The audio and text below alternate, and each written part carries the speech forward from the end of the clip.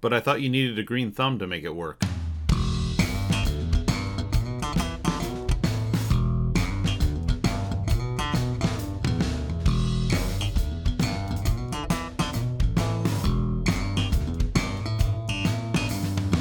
Hi, everyone, and welcome to another episode of 40ish. This is where John would say something snarky. I was about to say, now how do you go through the introduction without being interrupted? I don't know. This is new territory. I might need a moment because Gather. I don't know what to do with myself. I think I'm done. I think I'm out. Thanks for listening. Hope everybody has a great night. We'll see you.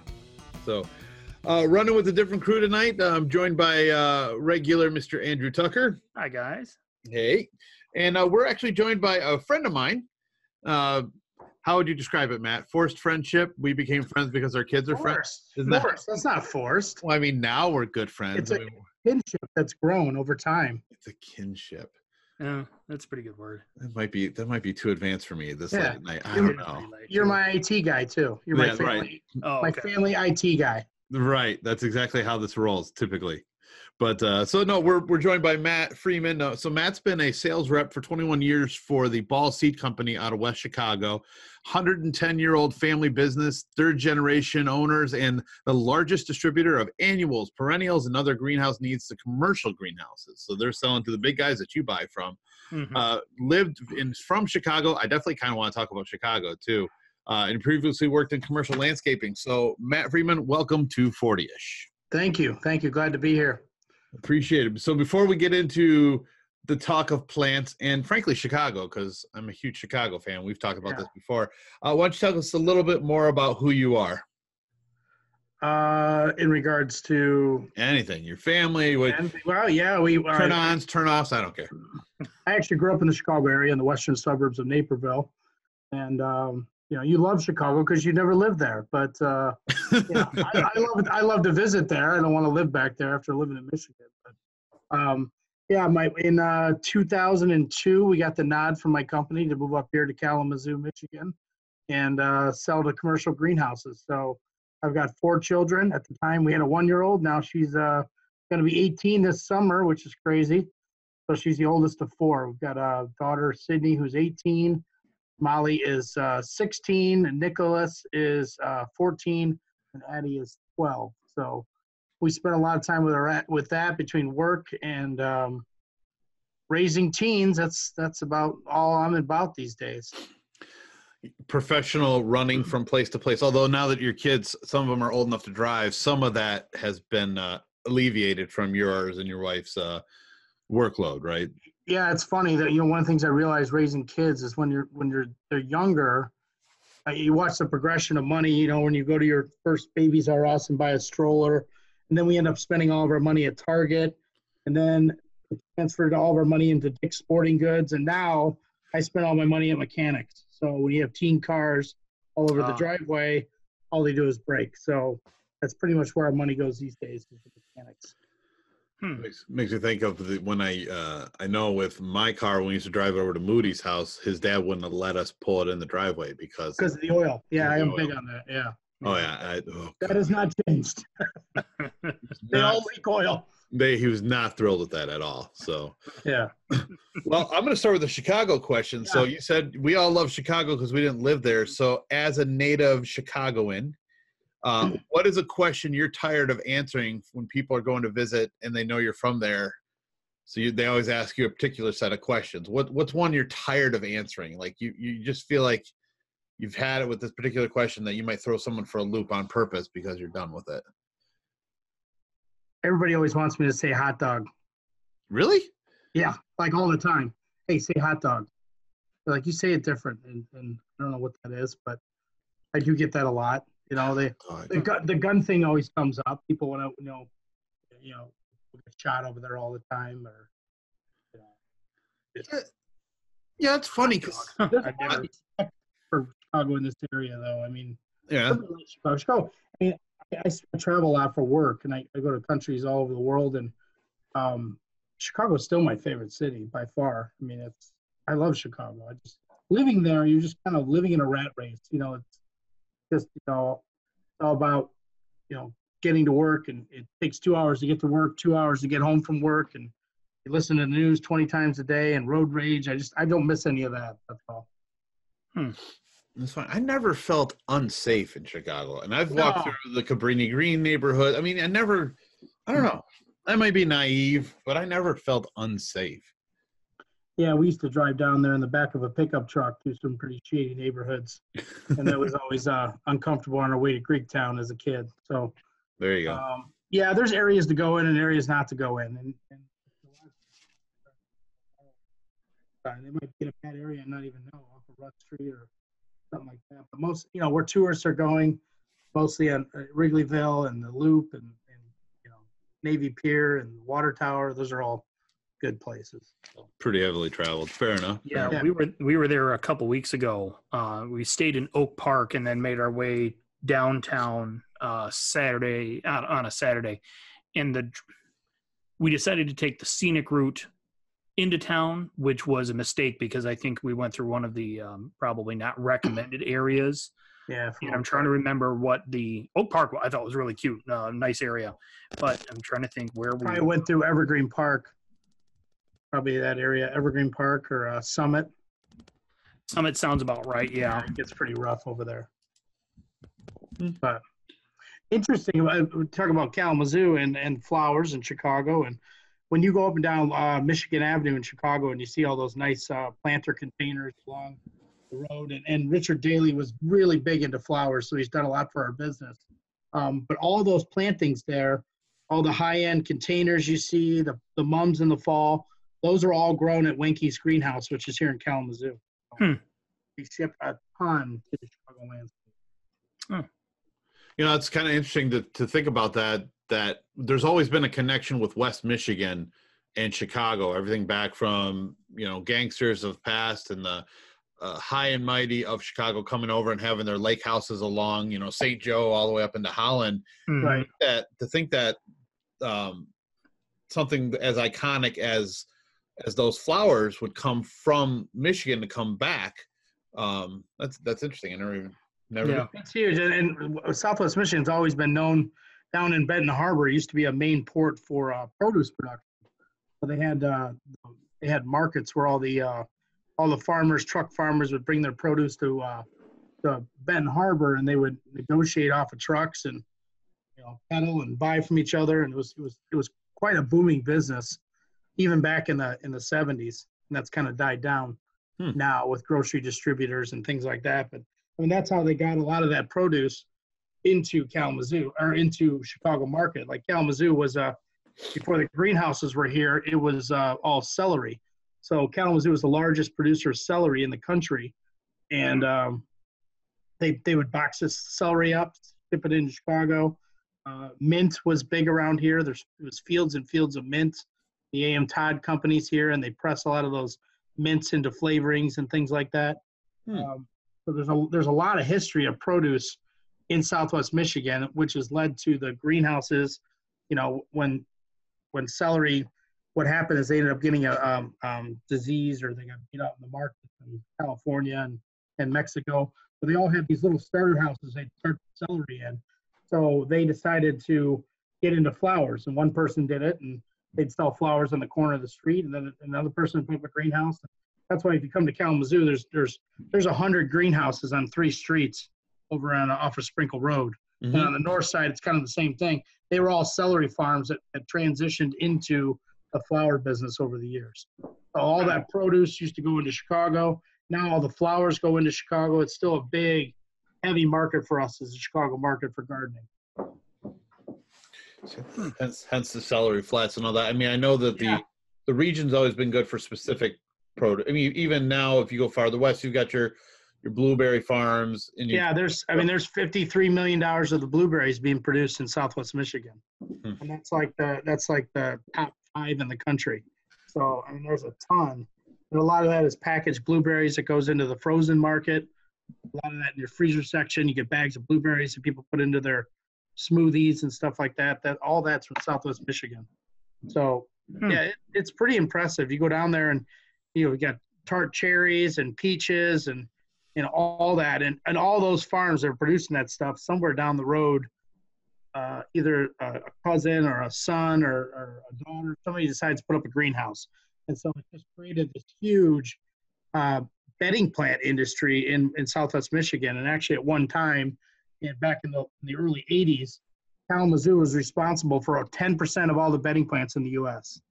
So that was back when people would put in big gardens and, large victory gardens and a lot of us bedding flats when nobody goes out there anymore and plants a bunch of flats in the ground. Now it's gone to container gardening. So hanging baskets, containers is really where gardening is these days. Not really these big beds of impatiens. That's changed our market quite a bit. Yeah. So explain to me what a bedding plant is, so I have a better understanding. Okay, so a bedding plant would be something you'd buy like in a flat. If you go to the store and you see those flats of flowers like petunias or impatiens, where there's usually like 48 or 36 in a flat. Mm-hmm. They're like all these little packs. You can usually buy them by the pack or you can buy the whole flat. And typically that stuff is put in the ground in big beds. So people used to carve out big beds. You'd go up and down the street and you'd see, huge beds of impatiens and petunias and marigolds and all that stuff. You don't really see that anymore. And it's kind of hurt us being a seed business because, the seed numbers go down. So it's caused us to develop a lot of products that come out of, they come from cuttings instead of seeds. So when you produce a plant from cuttings, you get better colors, you can bring it to market faster, you get bigger flowers, better foliage. And so that has led us to transition from seed production, which is typically was done in Southern California, India, Chile, and now our actual, most of our production is done from cuttings, vegetative cuttings that we take on a farm in Costa Rica, Nicaragua, El Salvador, Colombia, and we ship them FedEx into the greenhouses and they plant them. So most of the plants now are being used for Mother's Day is still our huge weekend. You buy a hanging basket for your mom, it's huge. Memorial Day, you're having a party, you want a big patio, graduation party, you put a big patio on your front porch, back deck. That's really where the market's gone. So it's quite a bit for us. So I have a couple questions, but before I get in mine, Andy, you wanted to, we were talking about, basically starting from, if you have, so Matt knows where I live. We live in the same city, right? And I wanted to kind of talk about, because you're talking about these bedding plants and huge flats of things, and where do you start when you're looking at a viable area, which mine needs to be weeded and cleaned out and get the moss, whatever. Is the first thing to go scientific and get like the soil tested to find out what it'll support? Or is there a specific set of hardy plants that you should start with? I'm totally lost when it comes to this stuff. I've only had my soil tested once since I've been gardening in the last 25 years or 30 years. Mm-hmm. And that was actually last year because I have a set of pines at my house where I wanted to put azaleas in there. Azalea is like a very acidic soil. I wanted to make sure it was acidic enough for those azaleas. So I did go to Waddell's in town, and Waddell's does a soil sample testing for it. You could bring in a big bag of soil and test it. So it turned out it was acidic enough. It was perfect for that, so it was excellent. But I've never had to do that before, and I wouldn't recommend that to anybody, especially starting out. I mean, the best thing you can do, if you want to you're talking about planting a bed in your yard, or you want to cut some of the grass out and make it a flower bed? Is that what you're saying? Well, no, I've got all the area around my front door where we've landscaped a little bit of it, where we've put down, pulled all the mulch, but it's largely shaded. I mean, that's what my worries are. Well, you get morning sun. So your front door faces east. Yes. I know that because I stalk your house, in your windows and stuff like that. But so your front door faces east, and what that means is you're getting morning sun, and then you're getting afternoon shade. So you want to look for plants that would do well in partial sun or partial shade to sun, which is actually the best place in the house to plant flowers. So, and it always gets confusing because when you go to the stores, you see sun or shade on the label. Mm-hmm. It really should say east or north or south or west, because if it's the north side of the house, it's going to be full shade. If it's the south side of the house, it's going to be full sun. If it's the west side of the house, it's going to be full shade. But the east side of the house gets morning sun and then cools down in the afternoon, which is kind of ideal for most plants. So with your area there that you have, and I've seen it, I would take all that mulch out. And then one thing you want to do is you want to amend the soil a little bit. So a lot of times what happens in this area is we get a very clay soil. So when you start digging, you get these big clumps of stuff. Mm-hmm. So I would get a bag of peat or a bale of peat moss, and I would work that into the soil, make it a little wet with the hose, and just work it in a little bit. A lot of times you go to the store and they have like they call it garden soil or topsoil, which is those really heavy, dark black bags. That stuff's horrible. I wouldn't put that anywhere. I don't know why they sell it. I like a lighter soil, so I like to stick to brands like Miracle Grow or Purell is a good one, or Stay Green's a good one, where they have what you want to look for is a container soil or a bark blend mix, or it'll say something on the bag like that.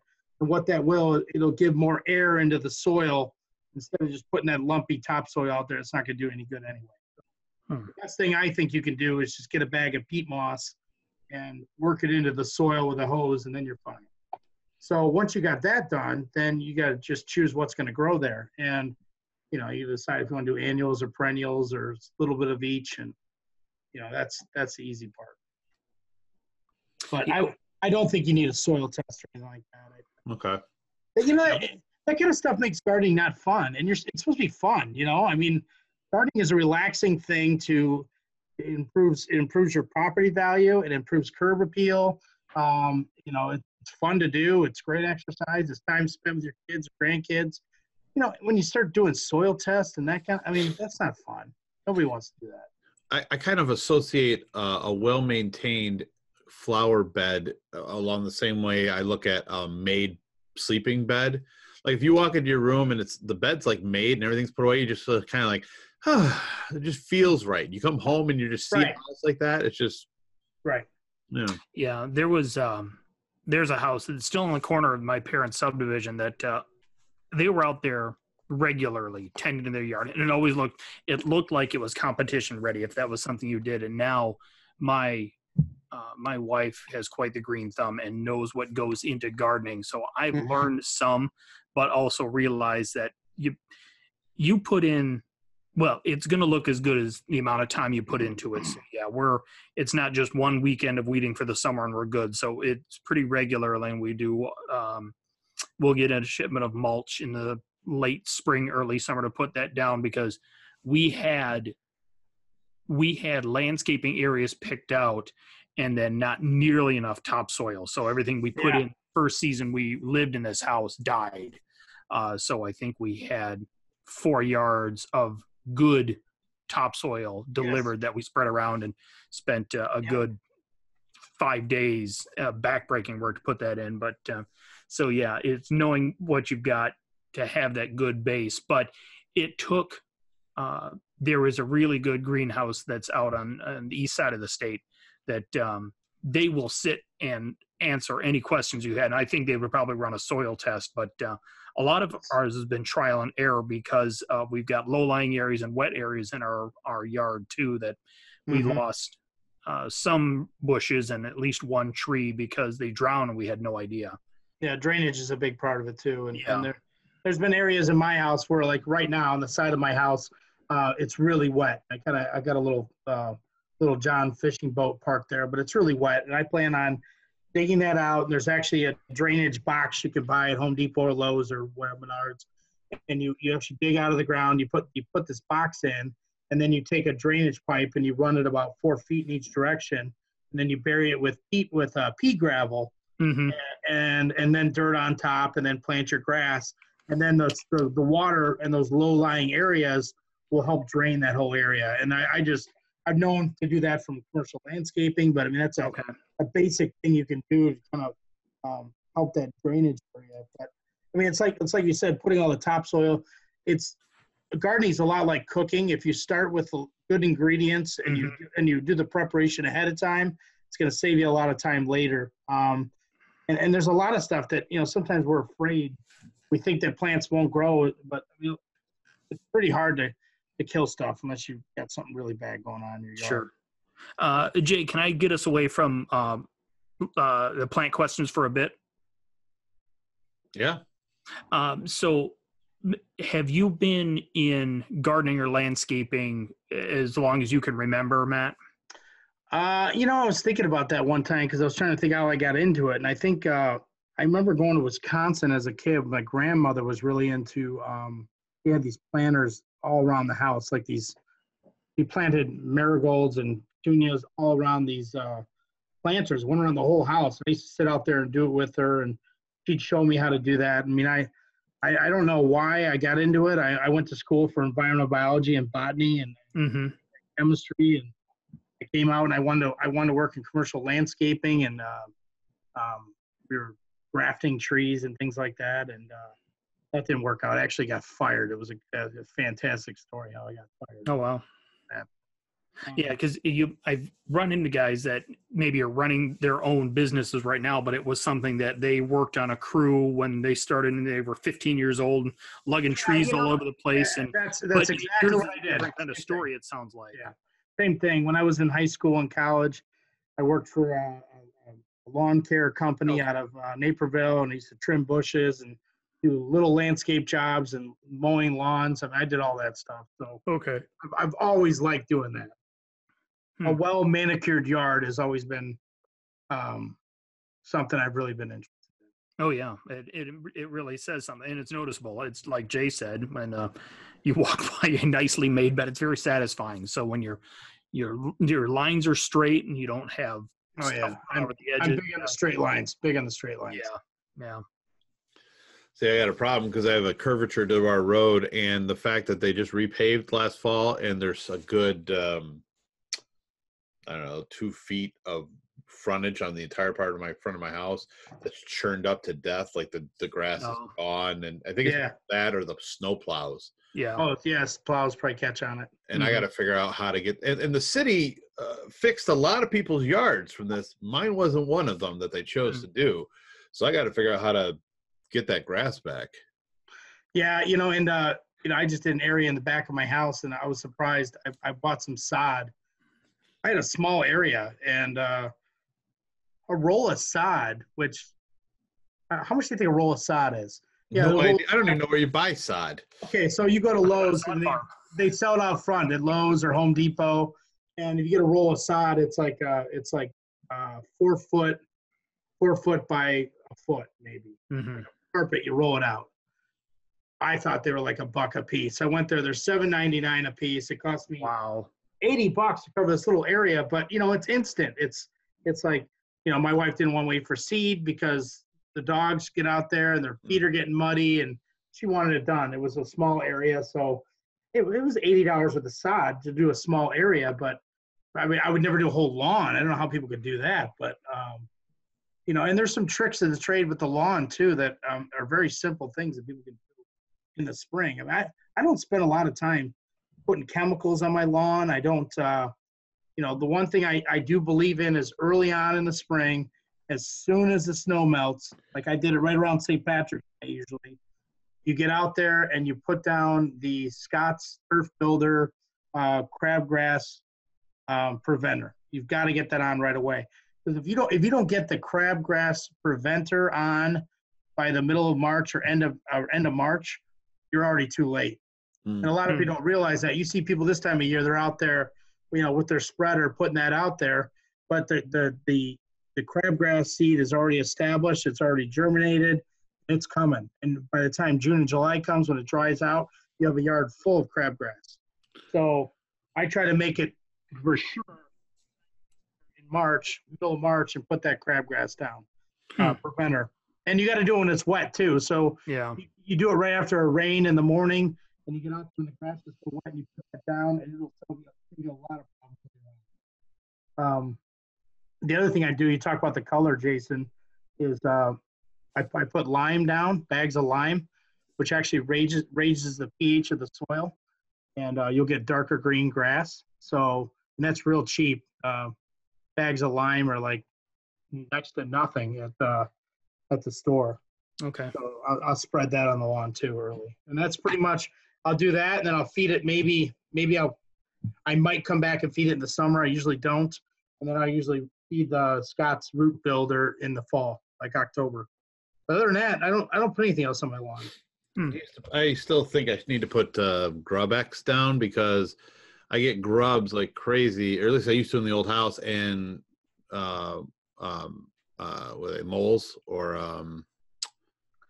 The voles or moles. yeah, I mean they've wreaked havoc on my back lawn already. I mean I was mowing the other day right before it snowed. Yay, Michigan.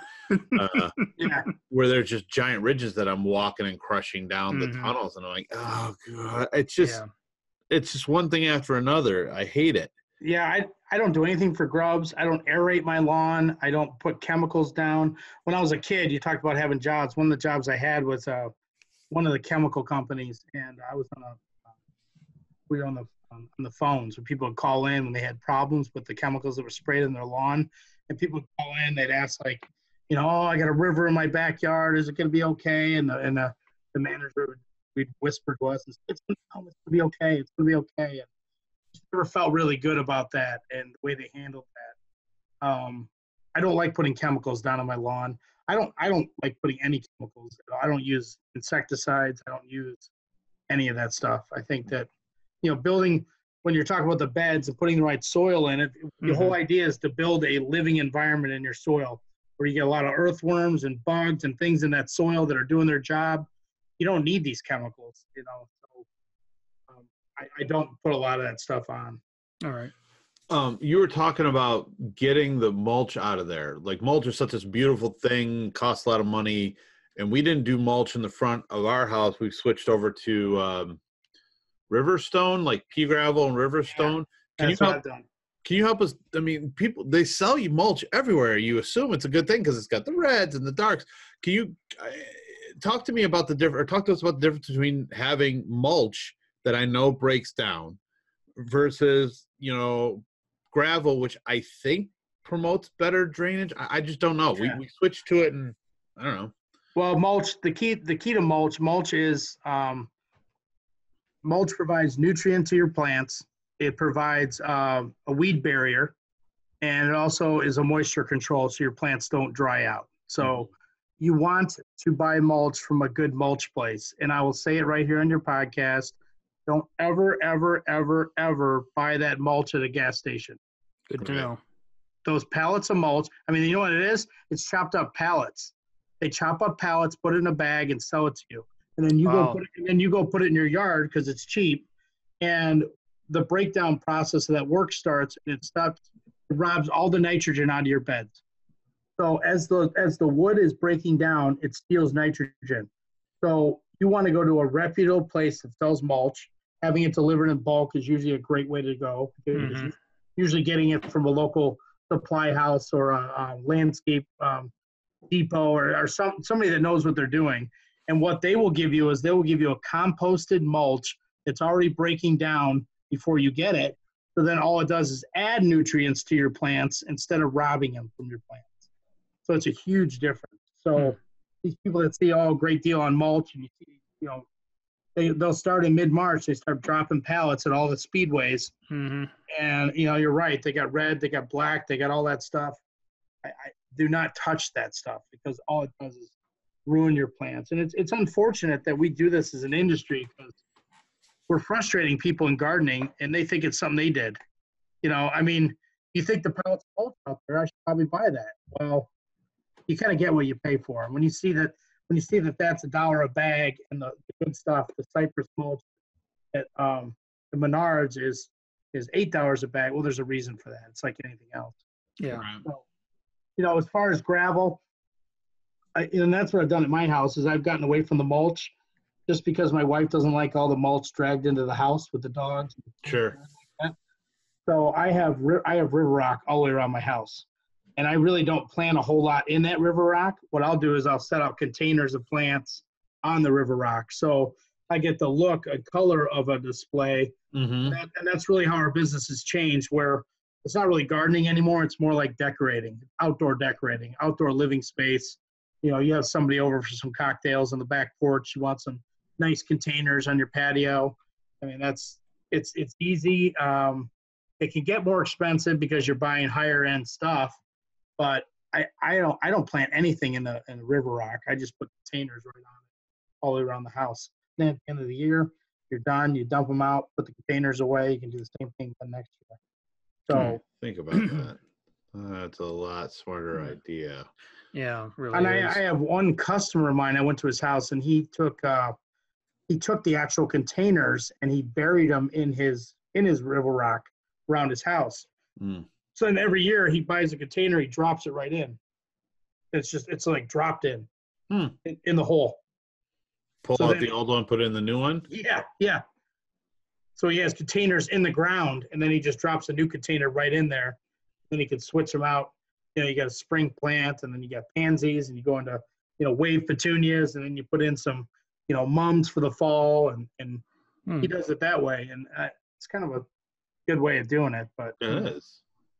So Matt, do you have a couple different hats? Are you're working for Ball as well as landscaping? Is that a side hustle? Did I understand that the right way? No, I used to do it years ago, and I worked just for my company. So okay.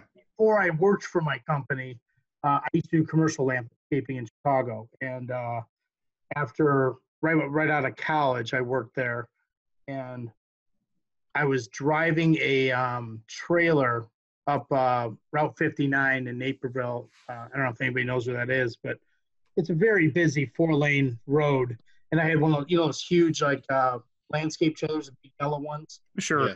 I was going to pick up a backhoe because I had a Class A license, and I didn't hook up the trailer right. I dropped a trailer on the 4-lane highway. Whoa. In rush hour traffic. When I was years old. So, needless to say, after almost causing a major accident, I was asked to let go. So it was actually the best thing that ever happened to me. So yeah. I found my company in West Chicago there, the Ball Seed Company, and I've worked with them for 21 years now, exclusively.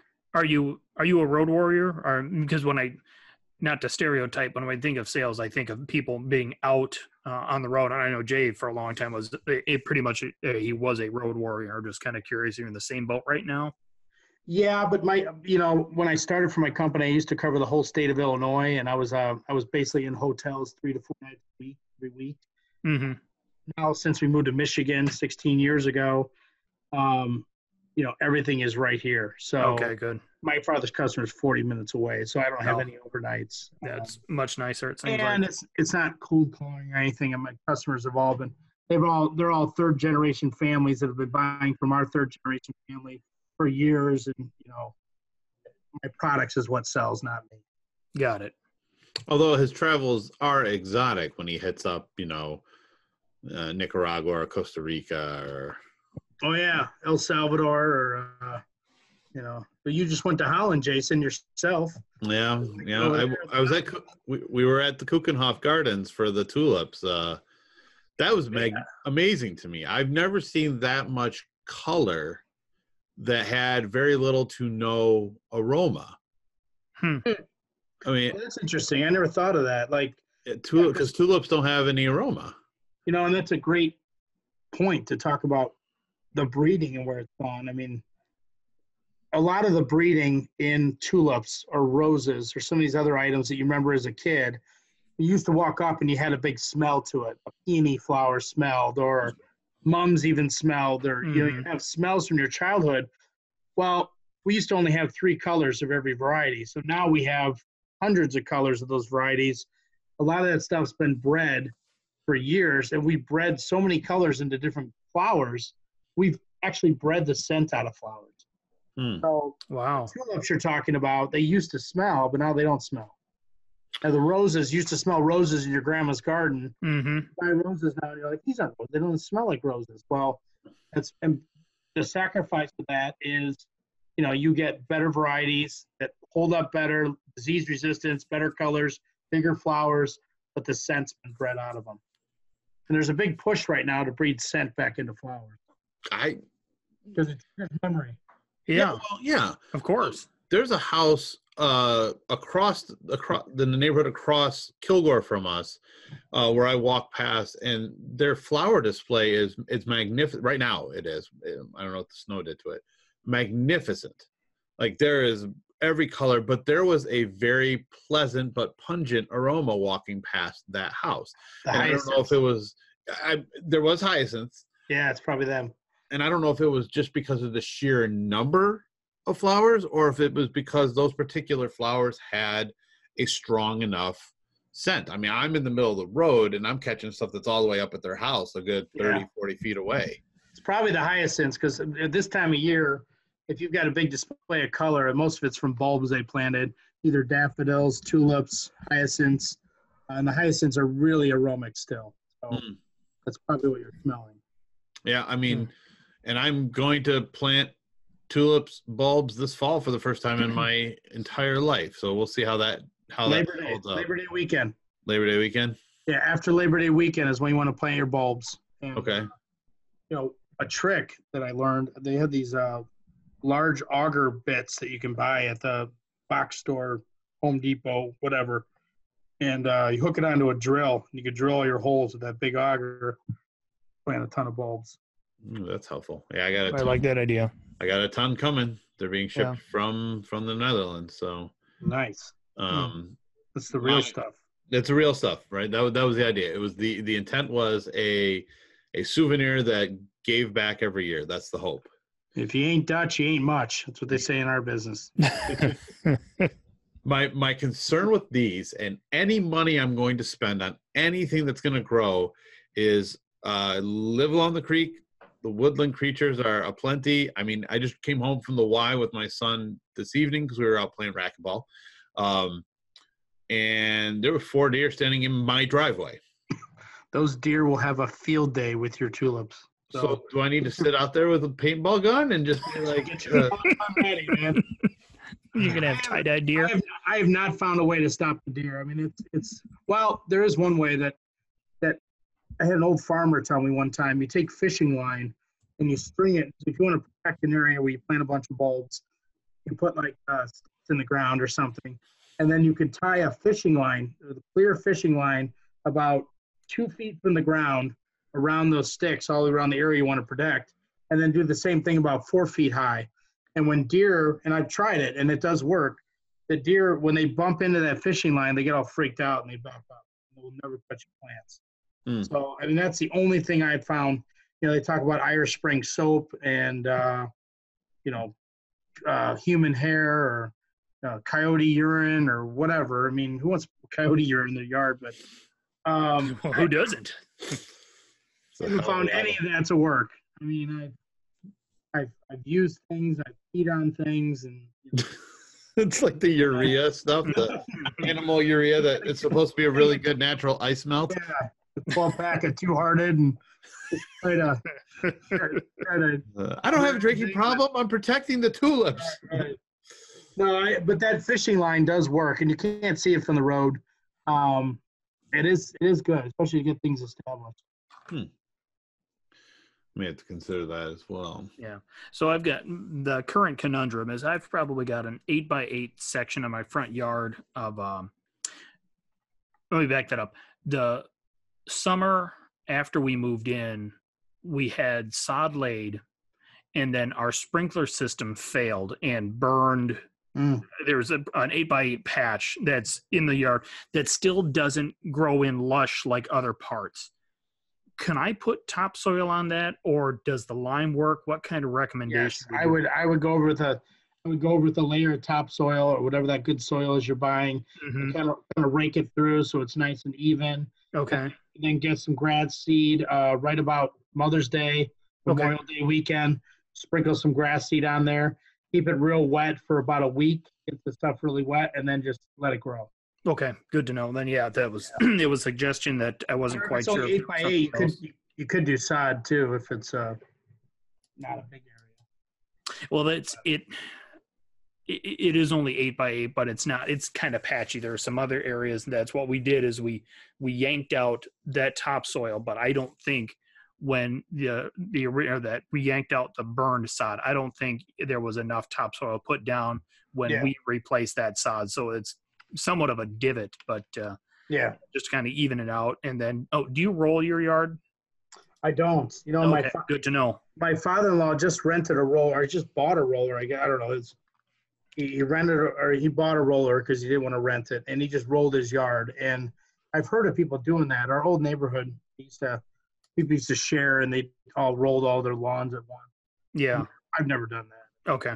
Good. I go around my yard with like a wheelbarrow full of dirt, and if there's holes in the ground that are low or whatever, or where the dog is going to the bathroom, I have a female dog and a male dog. And by the way, the female dogs are the ones that leave a burned ring in your yard. Mm-hmm. The male dogs don't. So, and there is something you could buy for the dogs. It's at the pet store. You could sprinkle something on their food, and it'll change the pH of their urine, so it doesn't burn your lawn. That's available too. I've never done that.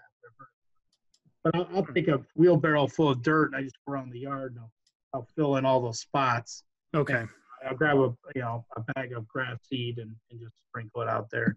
I do that every Memorial So Day. not that really deep black soil, just the good topsoil. Okay. Yeah. Good to know. And you can really do anything. All right. Super. Grass is pretty easy. I mean, grass will grow in anything. So it'll grow in sand, it'll grow in clay, it'll grow in dirt. Yeah. Well, there are areas we have a lot of clay here, but there's also just kind of 1.5 streets over there is the nursery that I mentioned. They've got where they grow their trees is right out here, kind of surrounded. What's the name of it? Can you say that? Yeah, it's Wiegand's.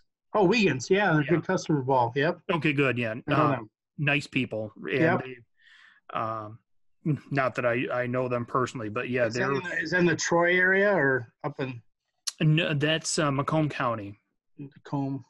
Where's that? I don't know the counties over there. Oh, it's the furthest east of the is. So if you're talking about Macomb, Oakland, and Wayne that surround that make up Metro Detroit, it's the furthest. It's northeast of Detroit. Northeast of Detroit. Okay. And it bordered. Part of it butts up to Lake St. Clair, so you get out there and you're looking at Canada. That's where Kid Rock's on his 50-foot Ponzi. Mm-hmm. Lake St. Clair. Does he sing about that? Yeah. Yeah. Because he's got. I'm trying to think. I've heard he has a house not too far from here, but it's second and third hand stories at this point. But yeah, it's. You're not hanging at his house all the time, Tucker? Sure, why not? He owns like that Clarksville, right? The town of Clarksville, isn't that all his stuff now? Clarkston? Yeah, that's a beautiful town. I never knew that was up there. Yeah, I gotta think. What's the he's got the restaurant there, and I've got coworkers that will kill me. Downtown, yeah. It's a former church, isn't it? Yes. There's a church and there's a restaurant right next door. He owns both. Yeah. The Clarkston Union Bar. That's it. Nice. Yeah. Did you Google that, Jason? Oh yeah. Damn, quick. Well, I've got 3 monitors going here. I can have everything up and ready at any moment. Jason's my go-to guy. Just so I am so technologically inadequate. I can do it. I can't figure out my wireless in my house. So have Jason come over and and that's how funny gardening is. It's you guys talk about this stuff like it's so hard. It's easy to me, but like Jason thinks I'm an idiot when I call and talk to him about wireless set up in my home, or I didn't even know what a Fire Stick was. He had to tell me what that was. Oh yeah, that's right. I'm streaming now. I'm streaming. Yeah, we broached that subject a few years ago because I did get tired of opening that Comcast bill and crying. Yeah. And, people say, well, did you miss this and miss that? Not too much. Cut the cable. You don't miss anything. No, really. I've had cable for a couple years, and I just did a whole football season of YouTube TV, which was great. And then they upped the price, and bye. Yeah, and I've become aware of, do they call it subscription creep? That, you sign on, and it's not like you're paying them by check, so you gotta watch that credit card statement, because then if we have the 3, it seems like we do Netflix, Amazon Prime, and Hulu, and that seems to be pretty popular if you're like building your own package. But then if you're starting to get into the Fox Sports 1 or what else did we pick up? CBS All Access, and then Disney come out with theirs, that all of a sudden you might as well be paying the cable bill. Bingo. Yeah, if you're dropping $8 or $9. What's HBO Go? I think that one's fairly spendy.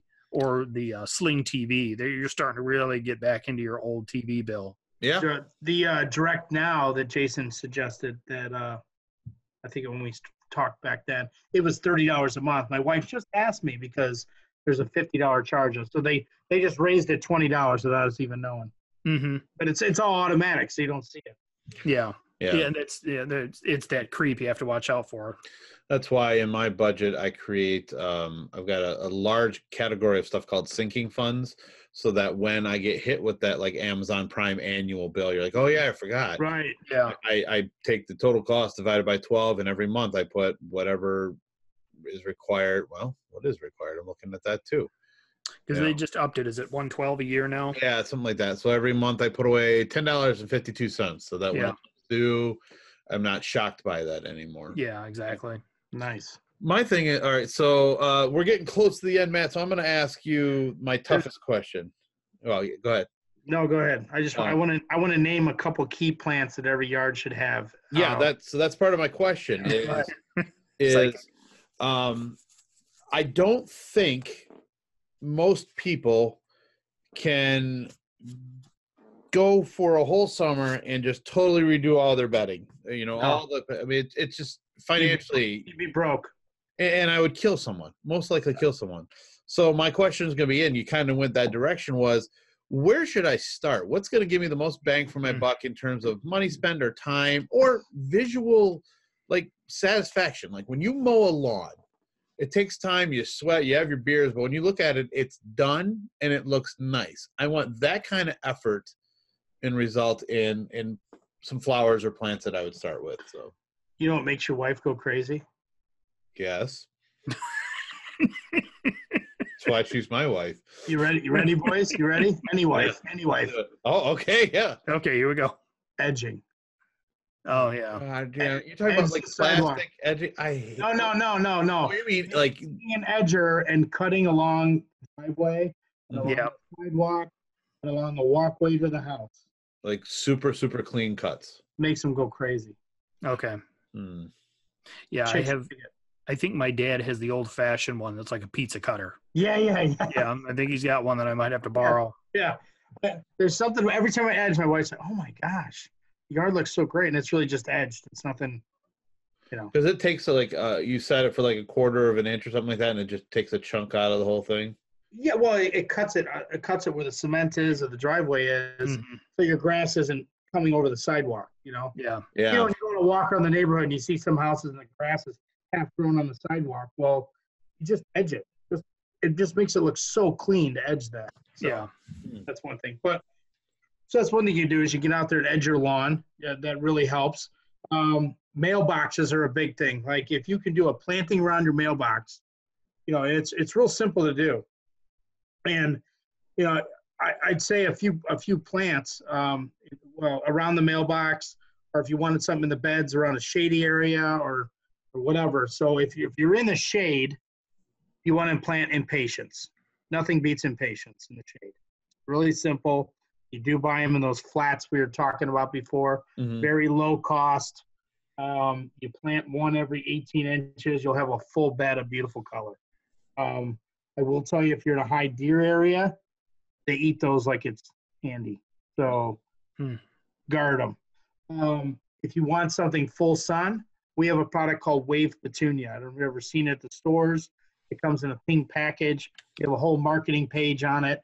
But if you go to a garden center and you see something in a pink pot, because we have a patent on the pink pot, that's a Wave Petunia. And the way we describe it is not your grandmother's petunia, because these suckers, you put them in the ground, each one of them is going to spread 4 feet.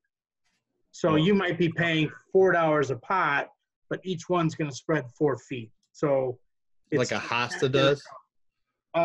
This is like a ground cover type thing. So ground cover of flowers. So they're called Wave Petunias. And there's wave.com. There's a website. There's YouTube videos on the planting of waves. So it's our biggest brand that we sell. The other one that's fantastic is begonias. Begonias are really good for the shade and for the sun. So if you want to plant begonias, there's one called Dragon Wing. Dragon Wing begonia is outstanding. It's one of those, if you had a container of Dragon Wing begonias at your house in August, people would be stopping and knocking on your door saying, what is that variety? What is that? because it's just unreal. And are these so wave petunias easy to find? They're a common Easy to thing. find. Every garden center box store out there, you'll find them. Same with the dragon wing Same begonias. with dragon wing begonias. Yeah. Okay. All right. So those are two key items. And then impatiens is the other one for shade. So if you got a full sun area, get some wave petunias. If you've got some shady areas, get some impatiens. If you want something to go, you're not sure either way, dragon wing begonias. So what about, where do you stand on creating plantings around the base of a tree? You know, that gets to be really hard because there's certain trees. First of all, black walnuts actually they give a plant inhibitor out from the roots. So if you ever see a black walnut tree, you can't get grass to grow around it. A lot of people always complain that it's bare. It's because that tree is killing everything around it. So if you have a black walnut tree, you'll never get anything to plant around it. Because it actually produces plant inhibitors out of the roots. But, you know, a lot of times it depends on the tree. Like if it's a pine tree, you know, pine trees give off acid from a lot of the pine needles that come around the tree. So that means your pH is going to be a lot higher. It'd be harder to grow stuff there. Maple trees are notorious for sucking the water out of the ground. So whatever you're going to plant under that maple, you're going to have to really, really water it or get a good mulch in there. Hostas are always really good for underneath trees. Again, deer's favorite is a hosta. They love that stuff. Salad. So, yeah, they go crazy. So it just depends on I guess it depends on the kind of tree and depends on how shady it is underneath it. You know, if you're having trouble growing grass in that area, that's why I've done a lot of under trees in my house where it's so shady you can't grow a good amount of grass. You just cut all that out and put some hostas in or something. It'll be a lot better. Plus, it's less to mow.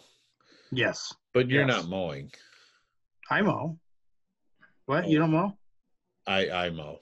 I mow too. I love mowing. I normally do. It's the time when I put my own music on my headphones and just kind of crank it out. But sometimes I'm like, you know what, screw this. When I was in 4th grade, I was mowing the lawn. I've got 2 sons. Why don't I make them start doing it? Right. Are you guys pushing or riding? Pushing. I push it. Yeah. Well, it's self-propelled, but still. Self-propelled. And I live on an Indian burial ground worth of hills. So yeah, you do have a lot of hills. It's when you're done, you're aware of it. Your calves are screaming. If I'm not bagging, I can probably do the front and back in just under an hour. I don't have a big yard. I don't bag. I haven't bagged in years. Oh yeah, it seems like every other I'll bag. That sounds like a line from a movie. I haven't bagged in years. I haven't bagged in years. Although that does make me think I probably need to either sharpen or replace the mower blade because I haven't done that in years either. Yeah, ours is on its last tooth and seems like it has one functioning wheel, so it might be time for an upgrade anyway. You can get carried away with all this stuff. I mean, you can spend anything you want on your yard. You know, I mean, you just that's why things like the wave petunias where you can just cover a whole area with color or around your mailbox. Created a little square with some landscape timbers. I got it at the store. Yeah, they were $1.50 a piece. They're really cheap, like $2, whatever it was. And I just filled with some dirt and I planted.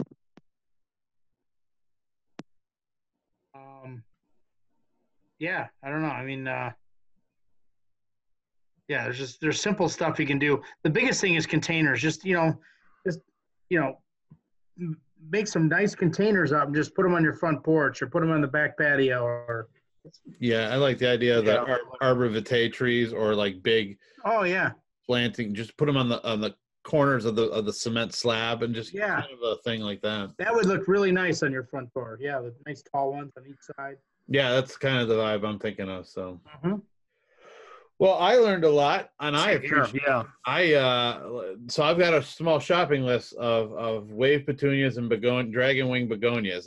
2 things I didn't know were things. So I'm not good at like looking at a flower going, that's a so and so. Same with trees or birds. Well, and that's we're doing a lot of packaging to kind of call that out. Yeah. Yeah. Yeah. No, I'm down with it. So, well, my thanks to Tucker for joining us as always, and Matt, Yeah. thanks so much for spending the time with us and educating us. So, if we obviously can't buy direct from Ball Seed, so where is it? Are you guys are your products found pretty much the result anywhere we're going to shop in the Midwest here?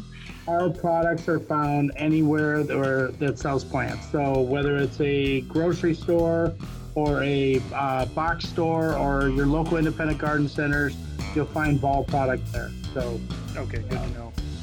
And I went through the whole episode without smirking when I said Ball Seed.